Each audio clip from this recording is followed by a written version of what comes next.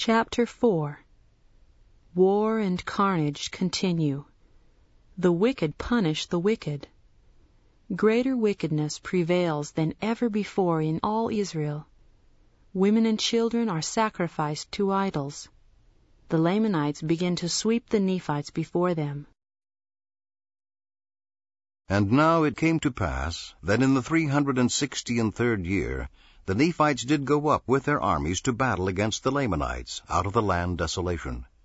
And it came to pass that the armies of the Nephites were driven back again to the land of Desolation. And while they were yet weary, a fresh army of the Lamanites did come upon them.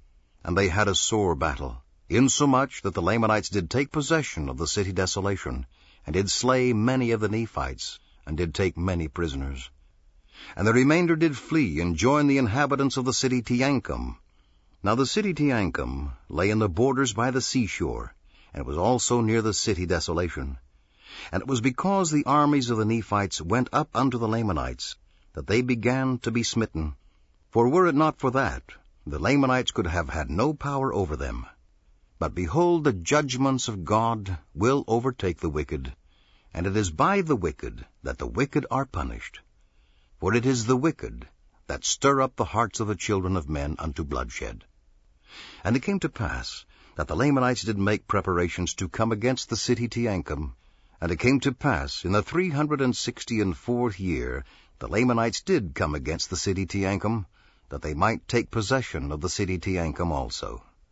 And it came to pass that they were repulsed and driven back by the Nephites. And when the Nephites saw that they had driven the Lamanites, they did again boast of their own strength, and they went forth in their own might, and took possession again of the city Desolation.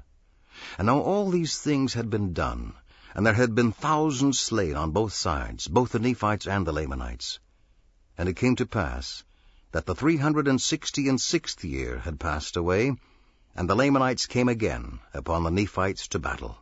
And yet the Nephites repented not of the evil they had done, but persisted in their wickedness continually. And it is impossible for the tongue to describe, or for man to write a perfect description of that horrible scene, of the blood and carnage which was among the people, both of the Nephites and of the Lamanites. And every heart was hardened, so that they delighted in the shedding of blood continually. And there never had been so great wickedness among all the children of Lehi, nor even among all the house of Israel, according to the words of the Lord, as was among this people. And it came to pass that the Lamanites did take possession of the city Desolation, and this because their number did exceed the number of the Nephites.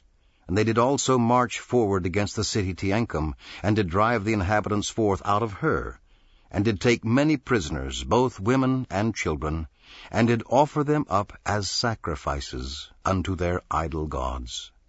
And it came to pass that in the 367th year, the Nephites, being angry because the Lamanites had sacrificed their women and their children, that they did go against the Lamanites with exceedingly great anger, insomuch that they did beat again the Lamanites, and drive them out of their lands. And the Lamanites did not come again against the Nephites until the 375th year. And in this year they did come down against the Nephites with all their powers, and they were not numbered because of the greatness of their number. And from this time forth did the Nephites gain no power over the Lamanites, but began to be swept off by them, even as a dew before the sun. And it came to pass that the Lamanites did come down against the city Desolation, and there was an exceedingly sore battle fought in the land Desolation, in the which they did beat the Nephites. And they fled again from before them, and they came to the city Boaz, and there they did stand against the Lamanites with exceeding boldness, insomuch that the Lamanites did not beat them until they had come again the second time. And when they had come the second time, the Nephites were driven and slaughtered with an exceedingly great slaughter. Their women and their children were again sacrificed unto idols. And it came to pass that the Nephites did again flee from before them, taking all the inhabitants with them, both in towns and villages. And now I, Mormon, seeing that the Lamanites were about to overthrow the land, therefore I did go to the hill Shim, and did take up all the records which Ammoron had hid up unto the Lord.